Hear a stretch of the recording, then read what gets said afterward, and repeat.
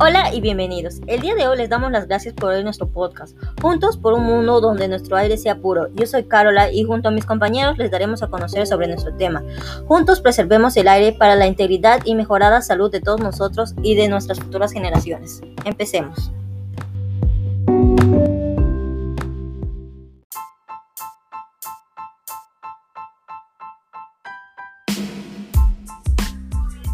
La contaminación del aire, también llamada contaminación atmosférica, se produce como consecuencia de las emisiones de gases tóxicos como el dióxido de carbono. La calidad del aire interior se considera aceptable cuando está libre de olores y polvo, cuando no hay demasiado ruido y cuando se tiene la temperatura y humedad adecuadas. Sin embargo, la calidad ambiental en edificios es muy alterada por la interacción de agentes físicos, como la temperatura, el viento, la radiación, ruidos químicos como sustancias o compuestos orgánicos e inorgánicos y biológicos, produciendo diversos efectos y consecuencias sobre las personas.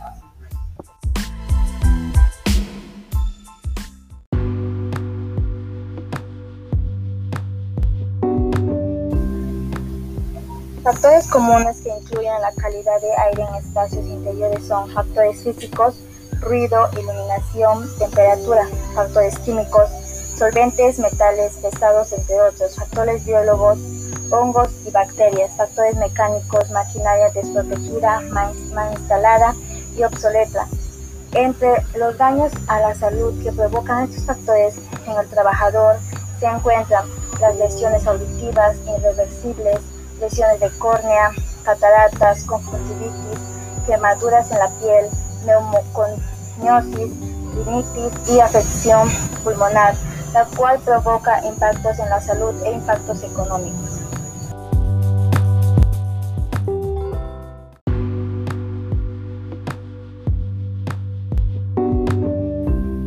El indicador ambiental de calidad del aire es la medición de las emisiones a la atmósfera, el cual permite establecer medidas regulatorias sobre la calidad del aire.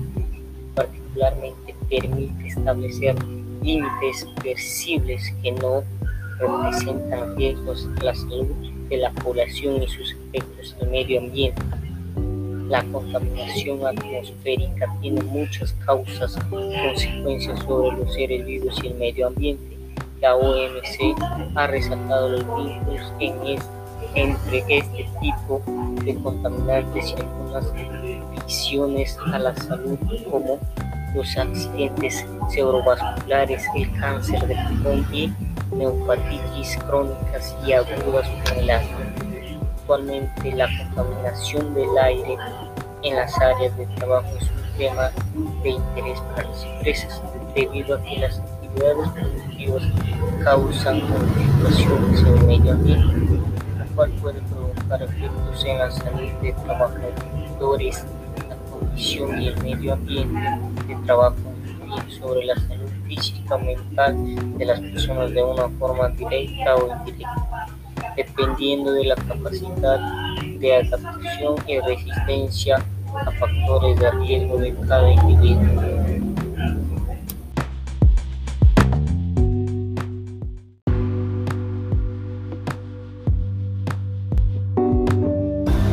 Ya terminando, quiero hacer un llamado de atención a todas las personas para que logren tomar en cuenta todo lo que escucharon y cuiden de nuestro planeta. Y recuerden, preservemos el aire para la integridad y mejorada salud de todos nosotros y de las futuras generaciones. Nos vemos en otro capítulo. Muchas gracias.